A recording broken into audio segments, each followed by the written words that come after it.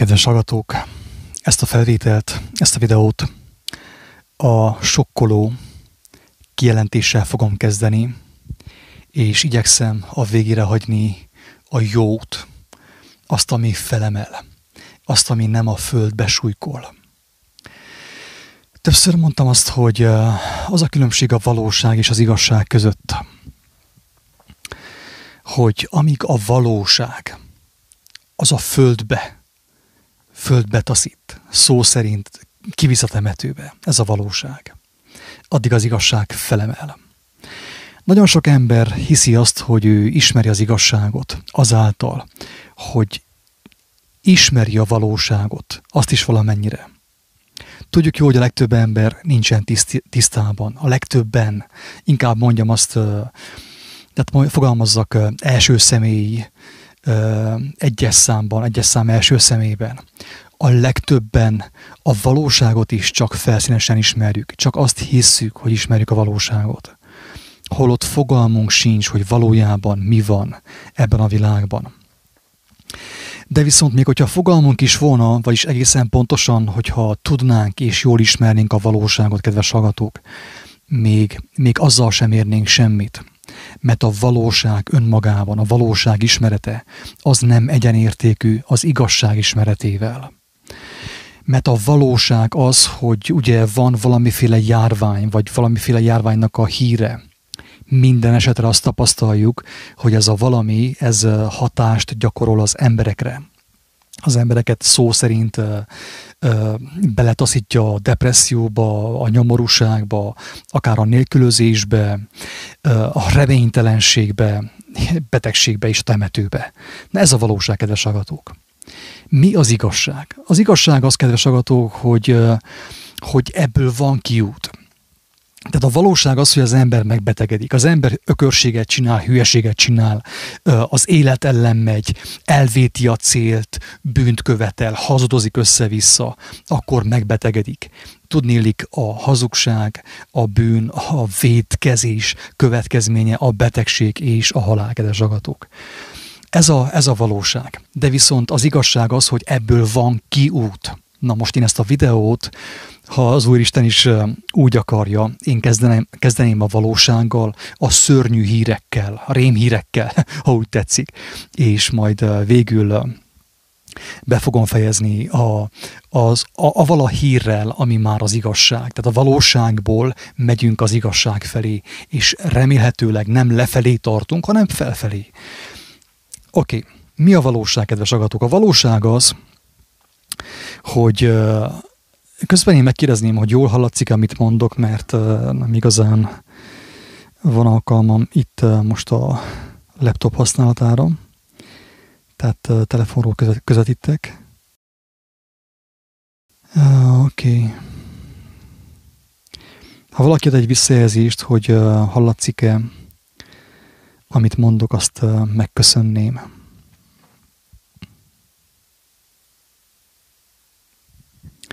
Elég gyenge a nettem, de remélhetőleg elég lesz arra, amire szeretném használni.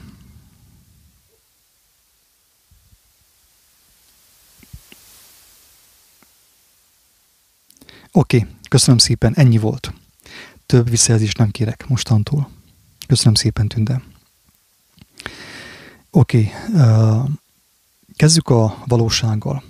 A valóság az, kedves hallgatók, hogy az emberiség be van oltva a vírus fogadására. Az emberiség nem csupán a vírus fogadására van beoltva, hanem az oltás fogadására. Tehát kicsit hülye példa, nem is tudom, hogy mondjam, hogy mennyire illendő, mennyire nem illendő, de épp az jött nekem mostan, hogy most Levikével, a barátommal beszélgettünk a János evangéliumáról, Jézus tanításáról. Erőteljes evangélium, tehát mindenkinek ajánlom, aki egy picit is szeretne látni, hogy mi történik ebben a világban, és a Jézus szavai mennyire tudják ezt az egész szituációt megoldani, mennyire tudnák megoldani. Mindenképpen ízelítőnek javasolnám azt, hogy hallgasson bele az evangéliumi beszélgetésekbe. Tehát kiáltószó.hu/evangélium. Mostanig felvettünk már 5 részt, és ha Isten megsegít, akkor befejezzük a János evangéliumát elejtől végig, tehát végig beszélgetjük, és megnézzük, hogy az Úristen mit kínál számunkra ezekben az időkben a Jézus szavai által. Na de igen, az a példa jött, kedves hallgatók, hogy amikor ez a bizonyos próféta, János, ugye, keresztelő János, bemerítő János, ő azt mondta magáról, hogy ő kiáltó szó a pusztában. Tehát ő előkészítette Jézusnak az eljövetelét. Jézus már a világban volt, de nem mutatkozott meg. Tehát nem fedte fel még magát, viszont Jánosnak volt a dolga az, hogy előkészítse az utat az ő eljövetelére. Ő volt a hírmondó, ő volt az, aki elmondta, hogy emberek, készüljetek fel, egyengessétek az életeteket, bánjátok meg a hazugságaitokat, a bűneiteket, a vétkeiteket, mert jönni fog az, akit vártunk, az, aki ténylegesen felszabadítja a népet, de nem úgy, ahogy gondoltuk, ugye persze. Tehát azt kell mondjam, hogy a vírusnak az eljövetelét is valamilyen szinten egy ilyen próféta ugye beharangozta. Erre mondtam azt, hogy az emberiség be van oltva a vírus fogadására, az emberiség be van oltva az oltás fogadására is. Tehát fel vagyunk készítve. Csak nyilván nem János próféta készítette elő a Covid-nak az útját, hanem az, amit úgy hív a Biblia, hogy a fenevad képe. A fenevad képe az, amit most nézel. A telefon képernyője, a televízió képernyője. Azt, amit mi úgy hiszünk, hogy szórakoztatóipar, az valójában a bibliai jelenések könyvében az a fenevad képe, amelyről azt mondja az írás, hogy lelket kapott, és megadatott neki ez a lehetőség, az a hatalom, hogy beszéljen, és nagyokat mondó szája van. Isten ellen beszél, ugye, az igazság ellen beszél.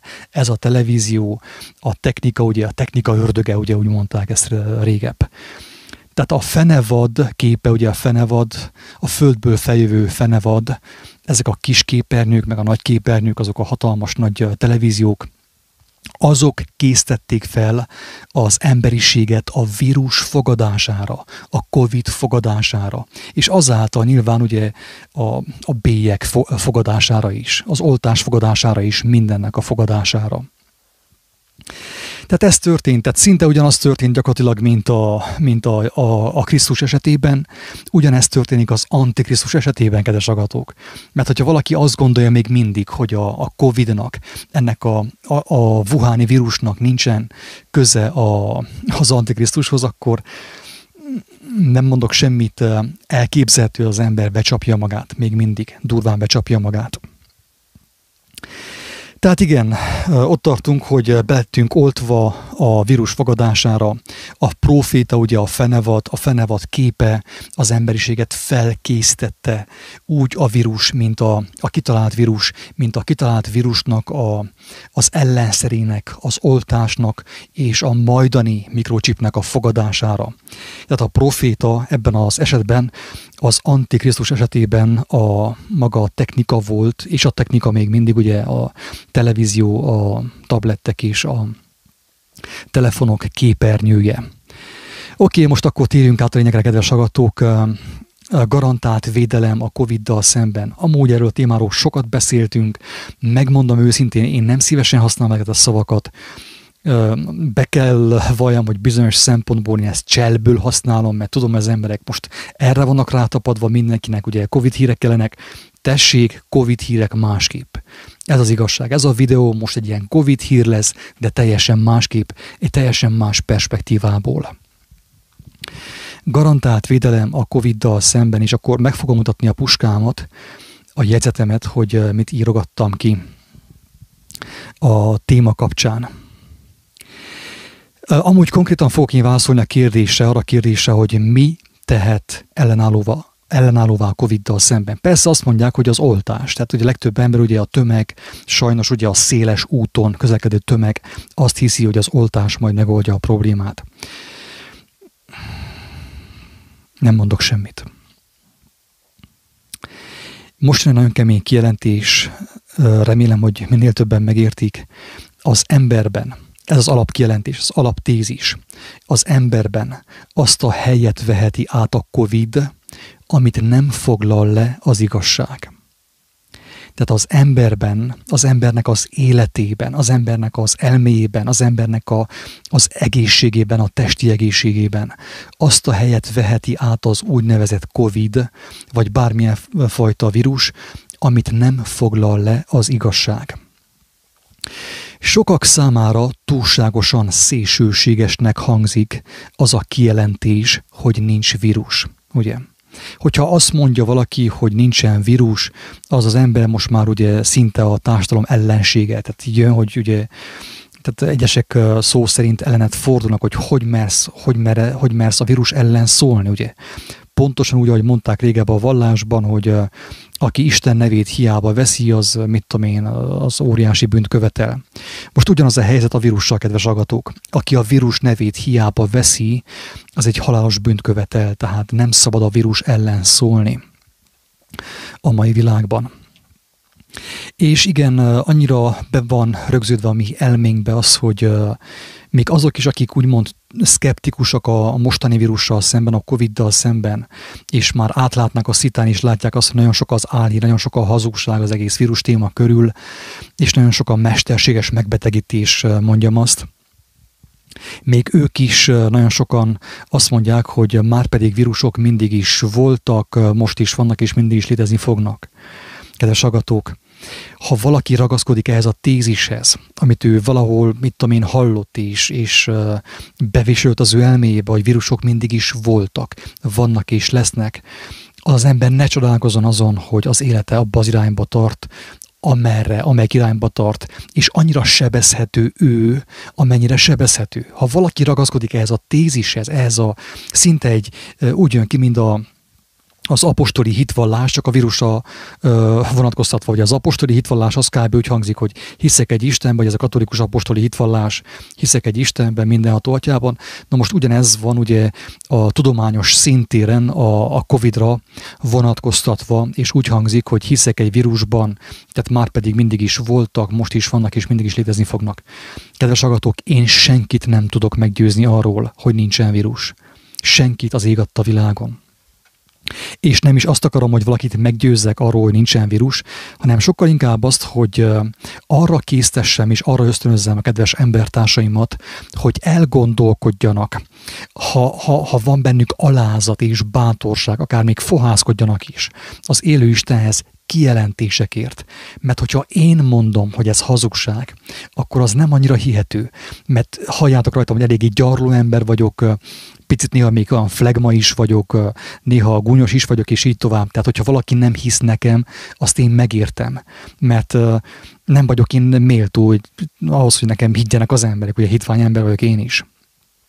De viszont, hogyha valakinek van alázat, valakiben van alázat, és van bátorság, és mer kérdezni, keresni, ahogy Jézus mondta, teljesen biztos, hogy fog kapni nagyon-nagyon kemény kijelentéseket a vírusról is, a Covid-ról is.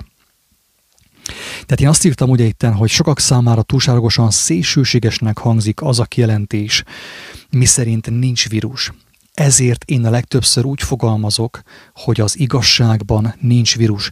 Kedves hallgatók, hogyha valaki idegenkedik attól a kijelentéstől, hogy nincs vírus, az vizsgálja meg saját magát, hogy meg tudna-e barátkozni avval a kijelentéssel, hogy az igazságban nincs vírus. Tehát vedd úgy, hogy valahol te is, mit tudom én, hittanórán, vagy valahol hallottál a teremtés könyvéről, amely azt mondja, hogy hát Isten megteremtette az egert és a földet, és látta, hogy az jó. Megteremtette az állatokat, az is jó volt, minden jó volt. Megteremtette az embert, minden jó volt, és megáldotta, és megszentelte. Tehát ugye az teremtés könyve azzal kezdődik elvileg ugye a Bibliában, hogy az Úristen mindent megáldotta. Azt mondta, hogy látta, hogy az jó, és megáldotta. Tehát azt jelenti, kedves hallgatók, hogy az Úristennek a tökéletes tervében nincsen vírus. Tehát az ő tervének nem képezi részét semmilyenféle vírus, sem Covid, sem ebola, semmilyenféle bolha, semmi. Tehát az ő tervének nem képezi részét a vírus. A vírus ugye már a hazugság következménye, a vírus az Istentől való eltávolodás következménye. Tehát úgy igazából azt is mondhatnánk, hogy a tökéletes teremtés, a szeretet, a szerelem, a természet, a tavasz, az ősz, meg a minden, ami szép, az Istennek a találmánya, és hát nekünk is van találmányunk saját szabad akaratunkból, amit most éppenséggel úgy hívunk, hogy koronavírus. Oké. Tehát akkor, ha valaki nem hiszi, hogy nincsen vírus, és a legtöbb ilyen vírus a fenevad képe által terjed, a televízió által terjed, az próbáljon meg saját ne értem, mert lehet, hogy mi ketten sosem látjuk egymást. Ketten mi szemtől szemben sosem fogunk beszélgetni.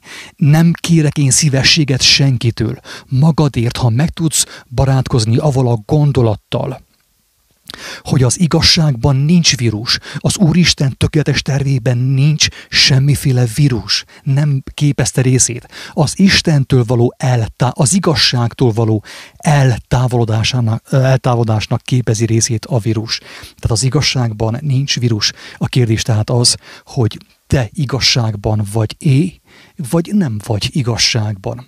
Benned igazság van-e, vagy az igazság hiánya, esetleg valami hazugság, valami füllentés, ami a fenevad szájából jön, a fenevad képéből jön, ugye a képernyőről, a televízióból, vagy pedig a Facebookról, a világhálóról.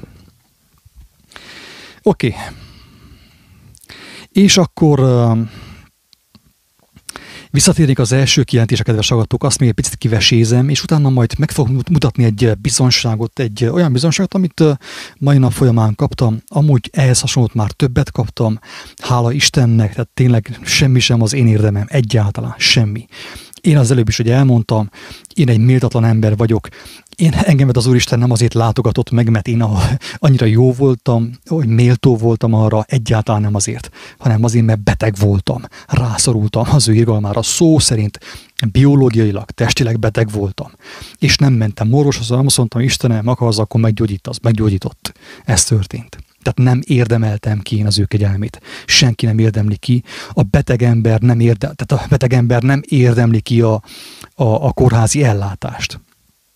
A kórházban nem azért látják el az ő dolga, a baját, a betegségét, mert ő megérdemli, hanem azért, mert rászorul. Az Úristen nem azért jelentette ki magát nekem abban a mértékben, amilyen mértékben kijelentette, mert én megérdemeltem, mert én méltó vagyok, hanem sokkal inkább azért, mert rászorultam, nyomorúságos tróger fiúcska voltam. Ennyi az egész. Oké. Tehát most akkor próbálj, tehát azután, hogy az igazságban nincs vírus, hogy te az igazságban vagy-e, az igazság benned van, ezek a kérdések, hozzád a kérdések. Te igazságban vagy-e, mert az igazságban nincsen vírus. Az igazság benned van-e, mert az igazságban nincsen vírus. Ezután következik a következő kijelentés, nagyon fontos, ugye, hogy megértsd azt, hogy az emberben azt a helyet veheti át a COVID, de mindenféle más hazugság és vírus és betegség, amit nem tölt be az igazság. Jól figyelj, drága barátom, drága embertárs.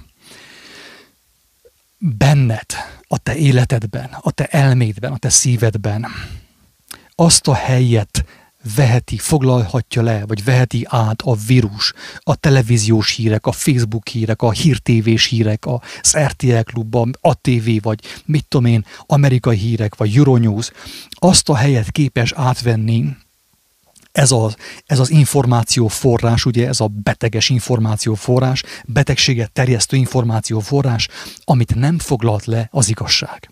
Ezt ha megérted, drága embertárs, akkor szinte múlt időben fogalmazhatunk, hogy megszabadultál, meggyógyultál, és azt a gyógyulást senki nem veti el tőled. Ha te valóságosan meggyógyultál, mint ahogy beszélgettük Levikével, a János evangéliumát, amikor olvastuk és beszélgettünk róla, ha te valóságosan meggyógyultál, azt úgy kell érteni, hogy támadhatatlan vagy. Tehát nem tudsz már megbetegedni, ugye, Isten igazából. Jóformán meg sem tudnál halni. Oké. És akkor most felolvasnék tehát miután ugye ezt bevésted az eszedbe, a fejedbe, a szívedbe, hogy azt a helyet foglalhatja le benned, a házadban, az elmédben, a szívedben, a lelkedben. Azt a helyet foglalhatja le a vírus, amit nem foglalt le az igazság, mert talán nem is érdekelt az igazság.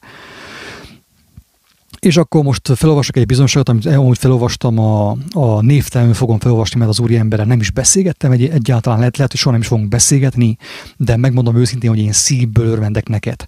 Ha te hallod azt, amit most én mondok, és felolvasom az üzenetedet, akkor tudjál róla, hogy én szívből örvendek neked, és veled együtt ünneplek. Ünneplem azt, ami veled történt.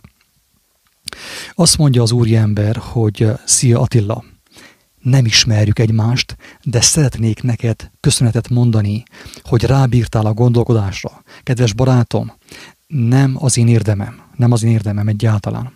Az, hogy mi beszélgetünk az igazságról és kaptunk jelentéseket Isten kegyelméből, az nem a mi érdemünk, hanem annak az érdeme, akitől kaptuk. De örvendek teljes szívemből, hogy az Úristen olyan gyarló embert is, mint én, fel tud használni arra, hogy te elkezdjél gondolkodni.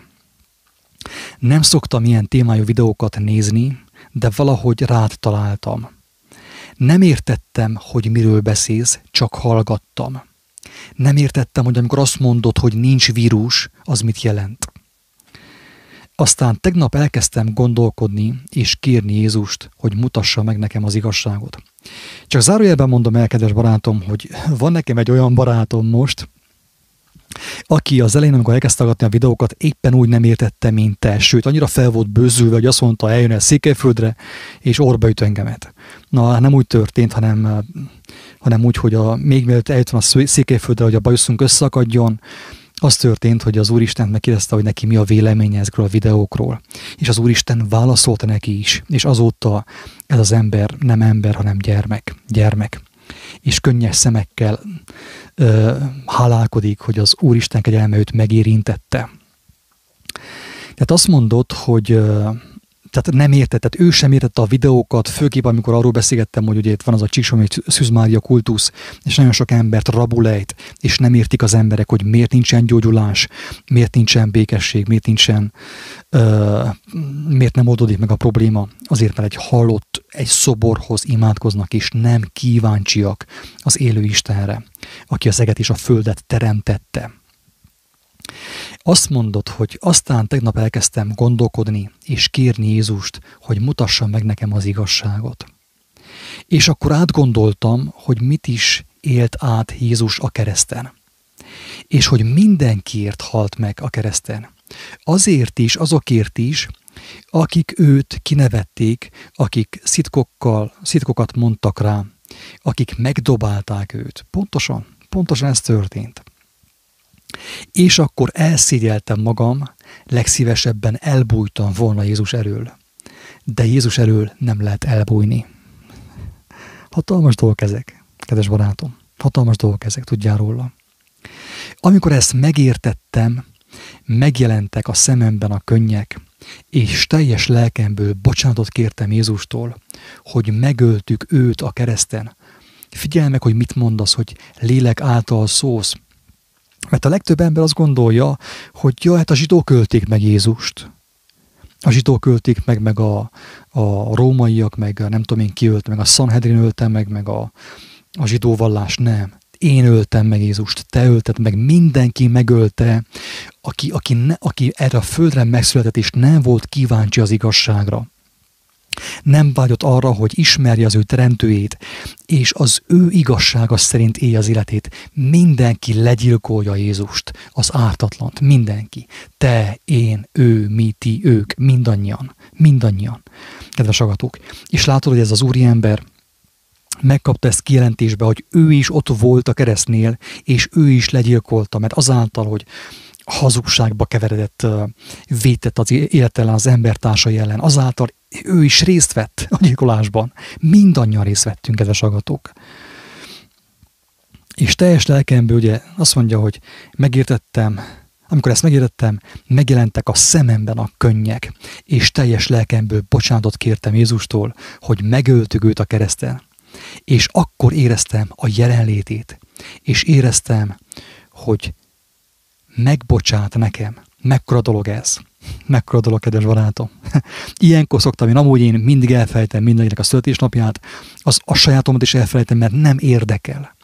De amikor valaki ilyen kijelentést tesz, nem is ismerjük egymást, nem tudom, hogy ki vagy, te sem tudod, én ki vagyok, nem is ismerjük egymást, de amikor valaki ilyen kijelentést tesz nekem, ilyenkor jön nekem a szívemből, hogy Isten éltessen sokáig, örökön örökké. Mert ez az igazi születésnap, amikor az embernek ilyen kijelentései vannak lélek által. Lélek által. És amikor érzi az ember ugye az ő jelenlétét, és érzi a bűnök bocsánatát, korábban még azt sem tudta, hogy van bűn. Mert elmentünk tanfolyamra, ahol megtanultuk, hogy nincsen bűn, csak tudom, kis tévedés, meg tudatlanság. Persze. Nincsen bűn, csak tudatlanság, és akkor az emberek ugye egy halom számra ugye mennek ki a temetőbe, fiatalon ráadásul. Miközben a statisztikák azt mondják, hogy 120 az átlag életkor. Hihetetlen, mekkora hazugságban vagyunk. Tehát ez akkora tanítás, ez a bizonság, kedves hallgatók, akkora tanítás, hogy nem tudtam ezt nem felolvasni. Mert ez az úriember bizonságot tesz arról, hogy ő hogy érezte az ő jelenlétét, mikortól, melyik ponttól érezte az ő jelenlétét. Amikor őszintén kíváncsi volt, hogy ki volt ő valójában, ki ő valójában, kérte a megértést, kapta a megértést, és meglátta, hogy ő volt a gyilkos, ő volt a zsidó, ő volt a római. Ezt meglátta, és meglátta a bűneit, és megértette, hogy az egész hogyan történt, és hogy nem lehet elbújni az igazság elől, ugye Jézus elől, akkor ugye szívéből, teljes lelkéből bocsánatot kért, és akkor érezte az ő jelenlétét. A legtöbb ember nem érti, hogy miért nem érzi Jézus jelenlétét. Azért, mert a legtöbb ember nem akar még mindig szembesülni. A legtöbb embernek még mindig nagyon jó hárítani. A repülődémonokra, az ördögökre, a sorosra, a bankárokra, rám, mindenkire. Mindenki ördög, mindenki sátán. Rajtam kívül. Én szent vagyok. Na ugye ez sokkal kézenfekvőbb az embernek, hogy folyton hárítson kifelé. De amikor az ember meglátja, hogy ő volt ott a dártával, a lándzsával, aki átszúrta az ő oldalát, mert én valahányszor vétettem az élet ellen, az élet tökéletes szava ellen, annyiszor én beleköptem az arcába Jézusnak. Én öltem őt meg. Hogyha az ember ezt meglátja, belátja, és őszintén érez egy ilyen őszinte fájdalmat a szívében, hogy én voltam a gyilkos, bár nem voltam ott a fizikai kezeimmel, de ott voltam 2000 év után, úgy éltem az életemet, hogy azért halt ő meg, az ártatlanságot öltem én meg, akkor, amikor úgy döntöttem, hogy hazudok embertársamnak, magamnak, Istenemnek, megcsalom embertársamat, és így tovább. És az ettől a ponttól, amikor ez az úriember ezt a néhány egyszerű lépést megtette, de őszintén érezte az ő jelenlétét, és nem csupán az ő jelenlétét, hogy akkor most látta a szobában egy ilyen hosszú hajú szakállas bácsit. Itt nem erről van szó, kedves hallgatók, hanem arról, amit itten ír tovább, hogy érezte, hogy megbocsájtott nekem. Na barátom, aki ezt a kincset megkapja Isten igazából, az ő kegyelméből. Teljesen biztos, hogy az ember már tovább nem kell keresgéljen, magán kívül senkit nem kell vádoljon, nem kell törvénykezzen, nem kell ítélkezzen, mert ő érzi, hogy megkapta a legeslegnagyobb kincset, és ő volt a gyilkos, ő szorult rá az irgalomra, a kegyelemre. Hallottam, hogy Jézus örül, és akkor elöntött a boldogság. És figyelj meg az igazi vallomány, azt mondja, annyira vak voltam, de Jézus lerántotta szememről a vakságot, és fülemről a süketséget. Nem az én videóm tette, kedves barátom, nem a mi szavaink. A mi szavaink csak felkeltették az érdeklődésedet. Te voltál az, aki megtettél egyetlen egy lépést feléje, és a többit ő tette feléd. Látod, milyen szépen történik. Lerántotta a szemedről a vakságot, a leplet, és a füleidről a süketséget. Most már tudom, hogy mi az igazi út, és azóta látok és hallok. Azt mondta Jézus, hogy a ti szemeitek boldogok, mert látnak, és a ti füleitek boldogok, mert hallanak. Sokan kívánták volna látni, amit ti láttok, és amit ti hallotok, de nem láthatták, és nem hallották. Te meg meghallottad. Már értem, hogy mit mondasz. Értem, hogy mit jelent, hogy nincs vírus. 34 évig türelmesen várt rám, hogy visszataláljak hozzá. Olvasd el a tékozló fiú történetét. Ha sírni akarsz egy jót, az pontosan rólad szól mostan.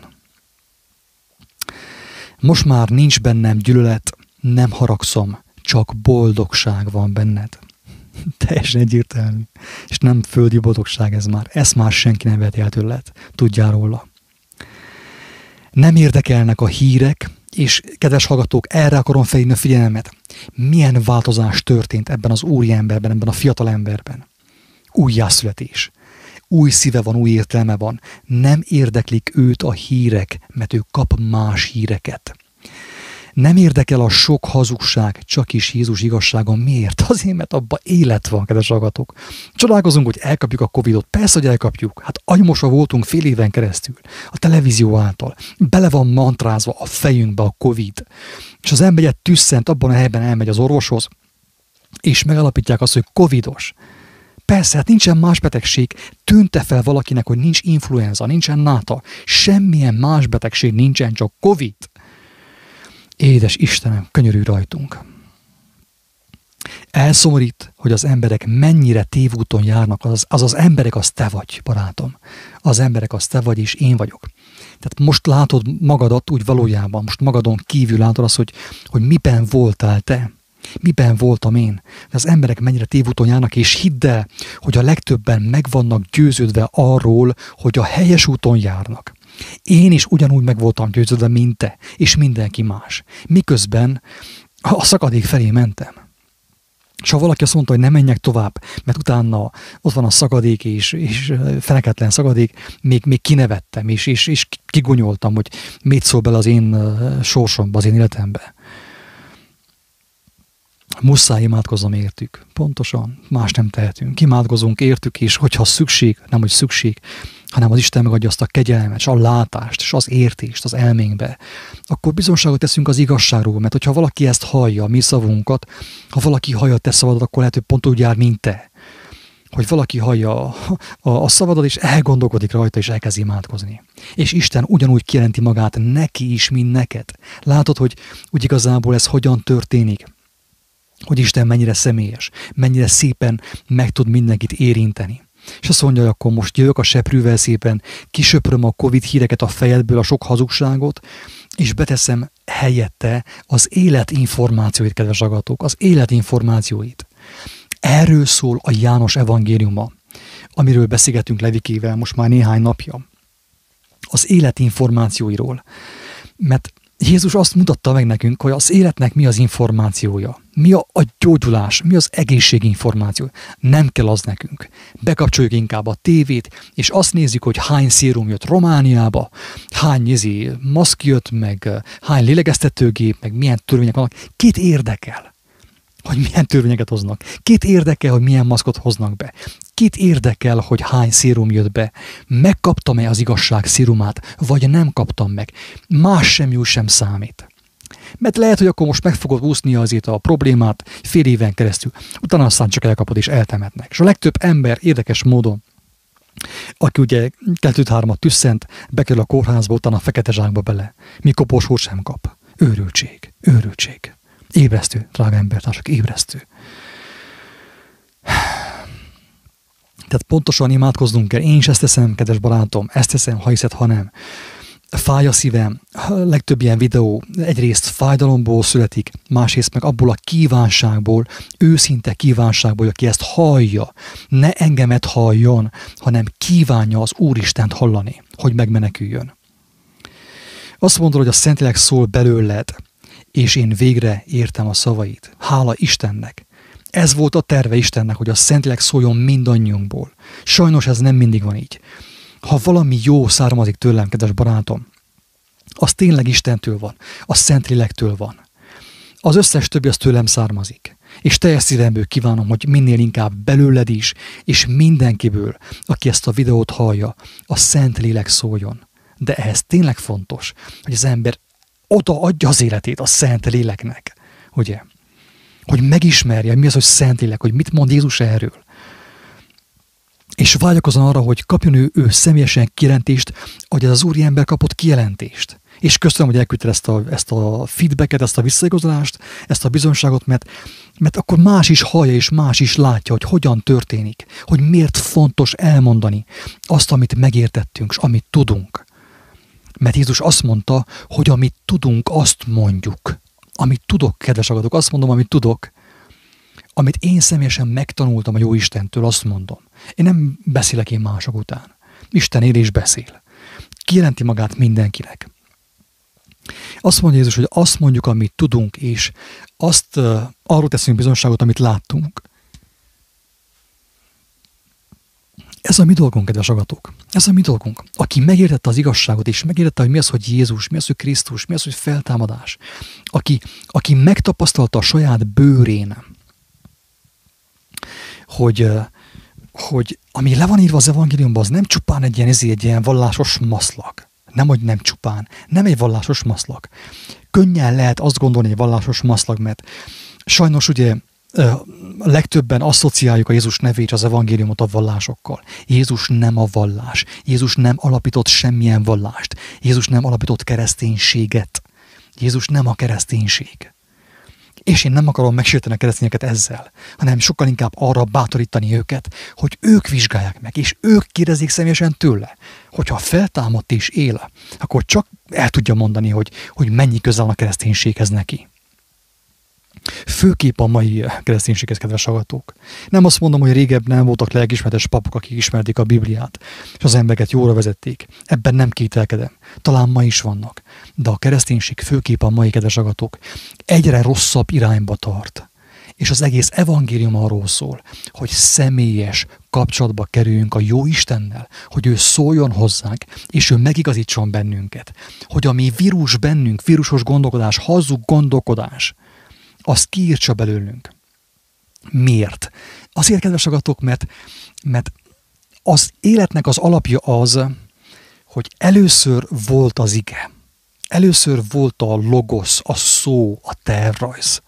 Először ez van. És minden, ami elképzelés, akár az ember fejében is, valóra válik. Valóra válik, kedves agatok. Ez nem vicc. A hazugság is valóra válik. Testet ölt a hazugság. Ezért mondtam többször azt, hogy nem kell ahhoz, hogy az emberiséget el lehessen pusztítani, nem kell semmiféle vírus. Tehát nem kell, hogy létezzen Covid. A valóságban nem kell, hogy létezzen Covid, mert akik terjesztik a Covid híreket, és kitalálták azt a Covid híreket, és a fenevad száján keresztül terjesztik azt, ők tudják, hogyha az emberek elfogadják a hazugságot az ő elméjükben, befogadják. A hazugság manifestálódik bennük. Testet fog ölteni. És a hazugság hogyan ölt testet? Betegség formájában. Amire ráfolyik az, hogy Covid. Érthető? Tehát nem kell semmilyen vírus. Nem kell sem ebola, sem Covid, semmilyen vírus nem kell, az ég adta világon. Elég a hazug információ, a hazug ige, kedves hallgatók.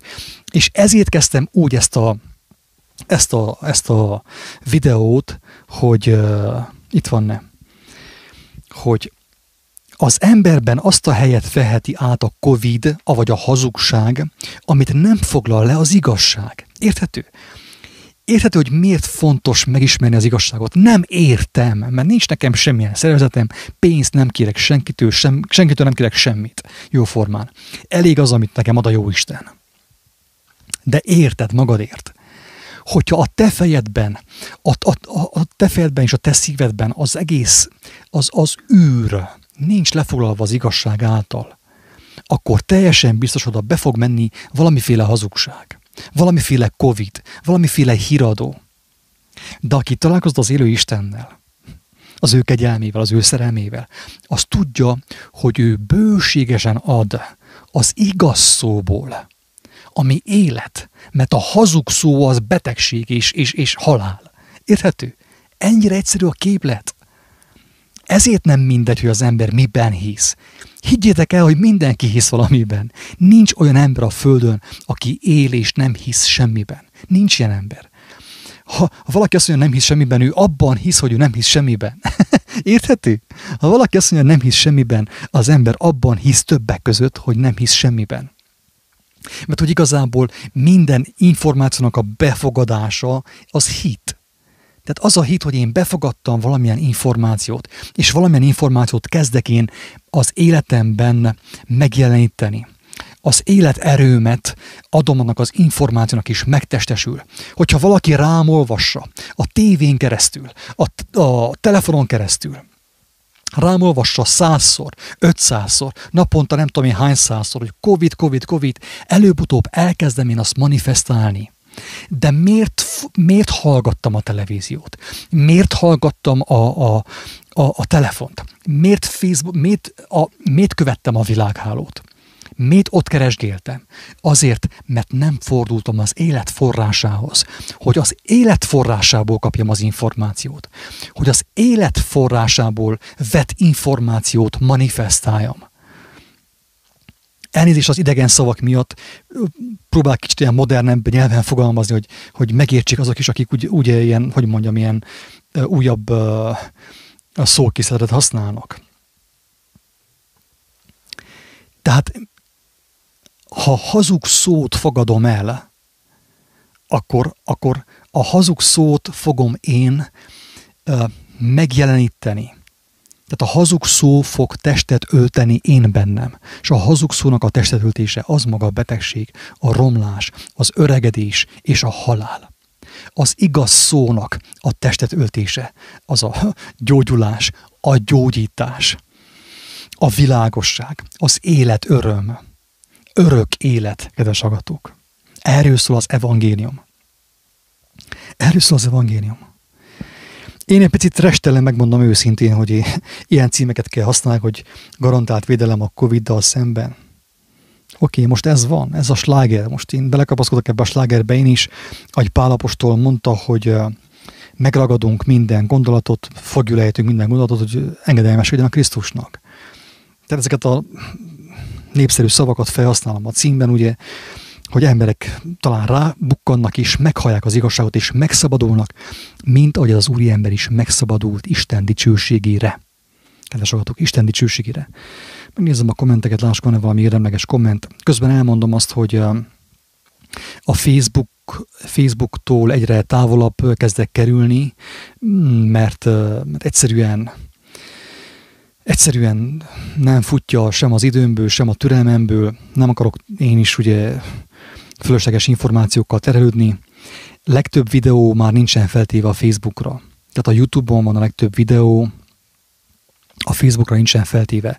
Ami élőben megy, az felkerül a Facebookra is, de viszont ami fel van töltve, az csak a YouTube-ra van feltöltve. Ha YouTube valamiért megszűnne, ezt is mondtam már többször, akkor a hangfelvételek továbbra is megtalálhatók a kiáltószó.hu/audio vagy /rádió oldalon.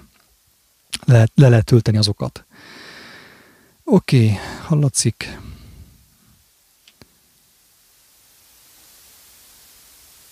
Oké.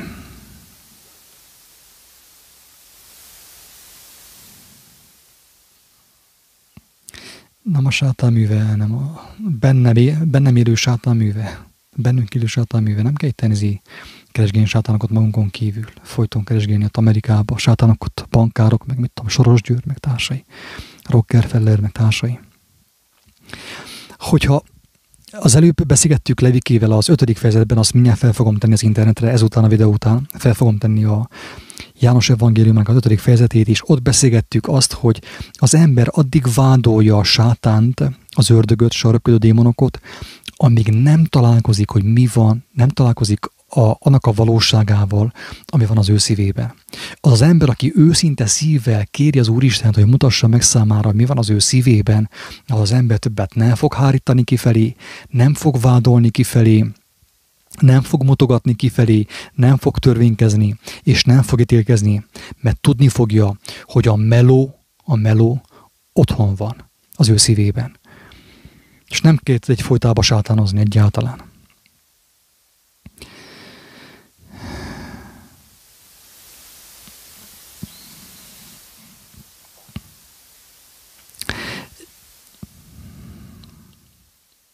Így van, tehát azt jó úgy fogalmazni, hogy az igazságban nincsen vírus. Mert ha azt mondom, hogy nincsen vírus, kedves hallgatók, ugye akkor az ellenszenvedsző, mit képzelsz, tehát én annyira én már 2 éve hiszek benne, ugye, mert hogyha azt mondom, hogy nincsen vírus, akkor aki hit benne egy éven keresztül, ugye, az már hozzátartozik az ő egójához.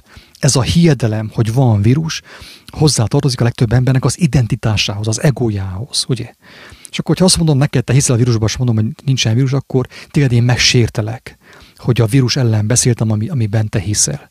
Ezért azt mondom, hogy ide figyelj, hogy ha hinni akarsz a vírusban, akkor higgyél, de akkor ne csodálkozz, hogy meg fogsz betegedni, meg egy fekete zacskóban bedobnak a kukába, a földbe.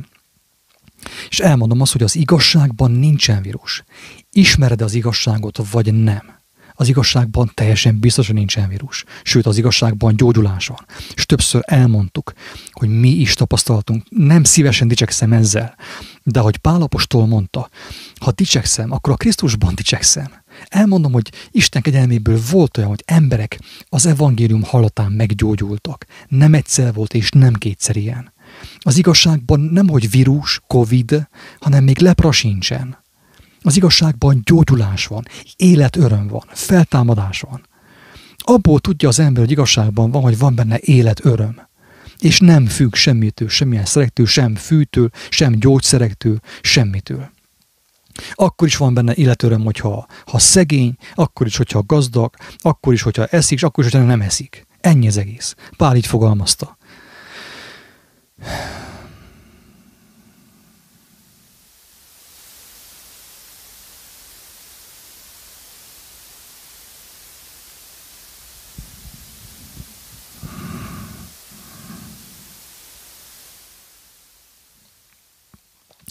Azt mondja a Tünde Szilárd, hogy én is akkor éreztem azt, amiről a srác írt, amikor téged hallottalak.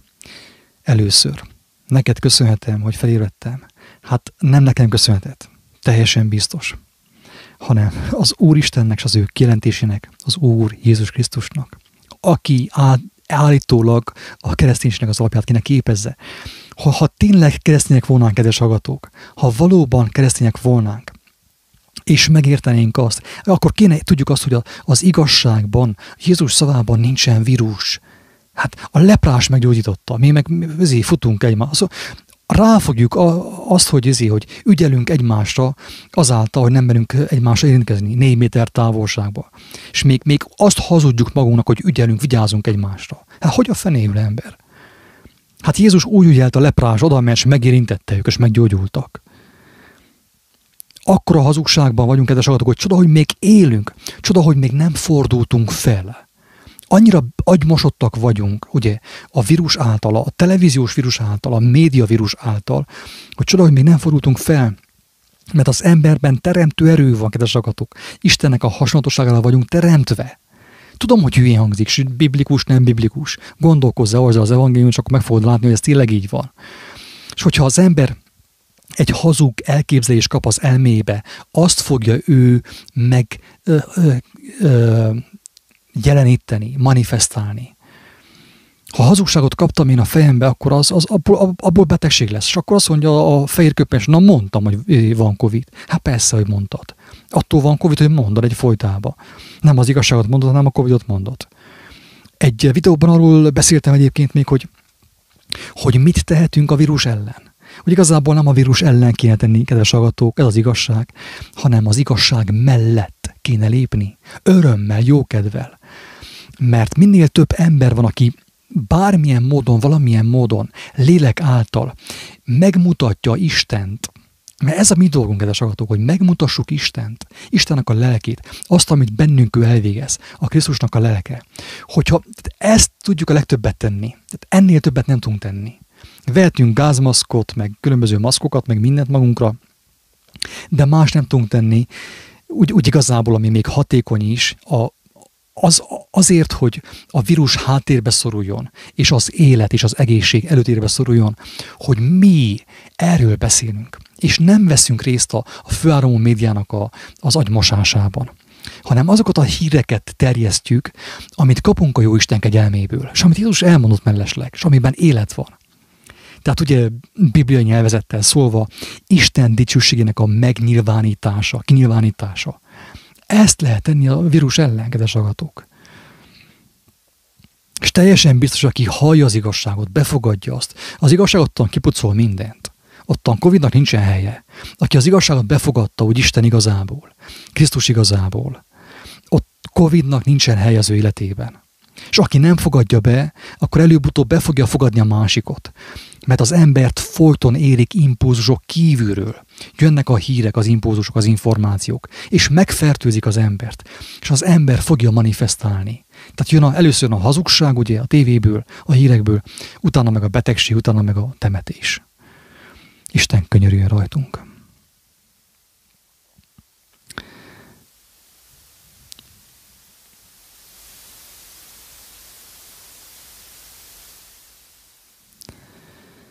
Áldás mindenkinek, tényleg Tünde, Tibor, Ágnes.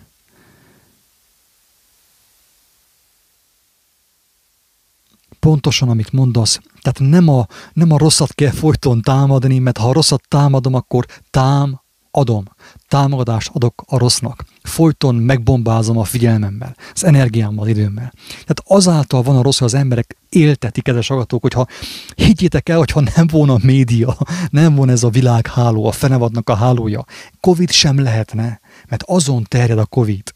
Az emberek folyton megküldik a figyelmükkel a Covidot. Ez történik. Az emberek azáltal is, hogy támadják, azáltal is, hogy hisznek benne, azáltal is, hogy támadják, fenntartják azt. Tehát amit lehet tenni az egészség érdekében az, hogy megismerjük az igazságot, és kinyilvánítjuk. A hegyen épített város ragyog, tündököl, és aki a hegyen épített városra néz, élni fog. Ennyire egyszerű az igazság, az evangélium. Kedves hallgatók! Tényleg én teljes szívemből kívánom, hogy aki ezt hallja, tehát ne hozzám jöjjön is, kedves Tünde, meg az úriember, nem az én érdemem, nem tőlem kaptátok. Az, hogy az Úristen engemet felhasznált, oké, titeket is fel akar használni, mire vártok?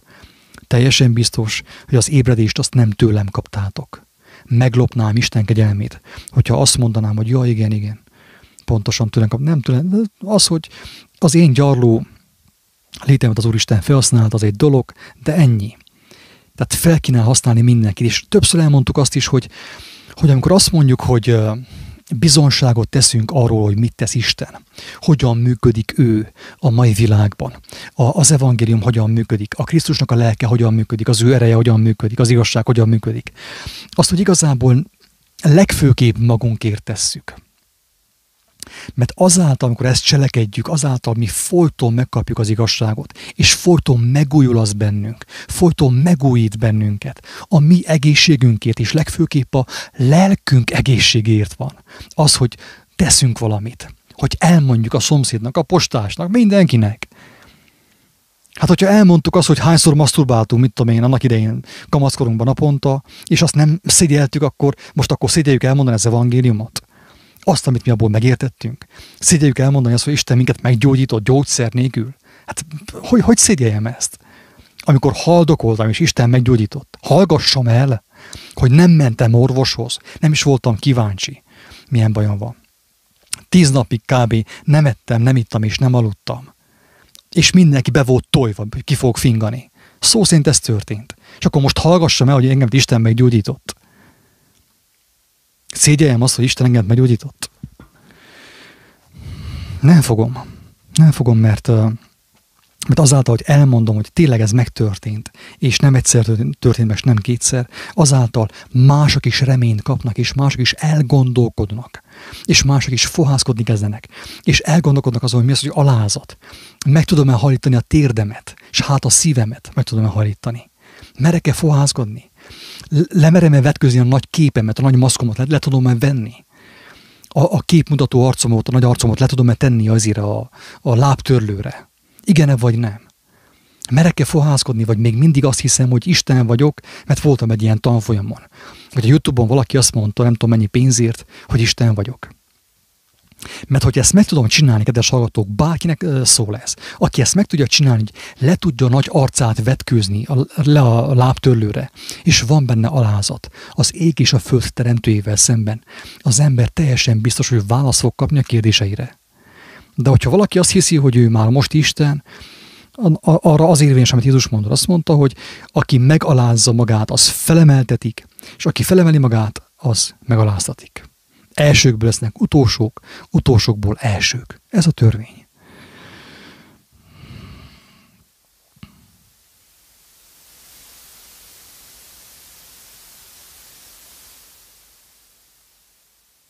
Kedves József, Jóisten áldjon meg téged.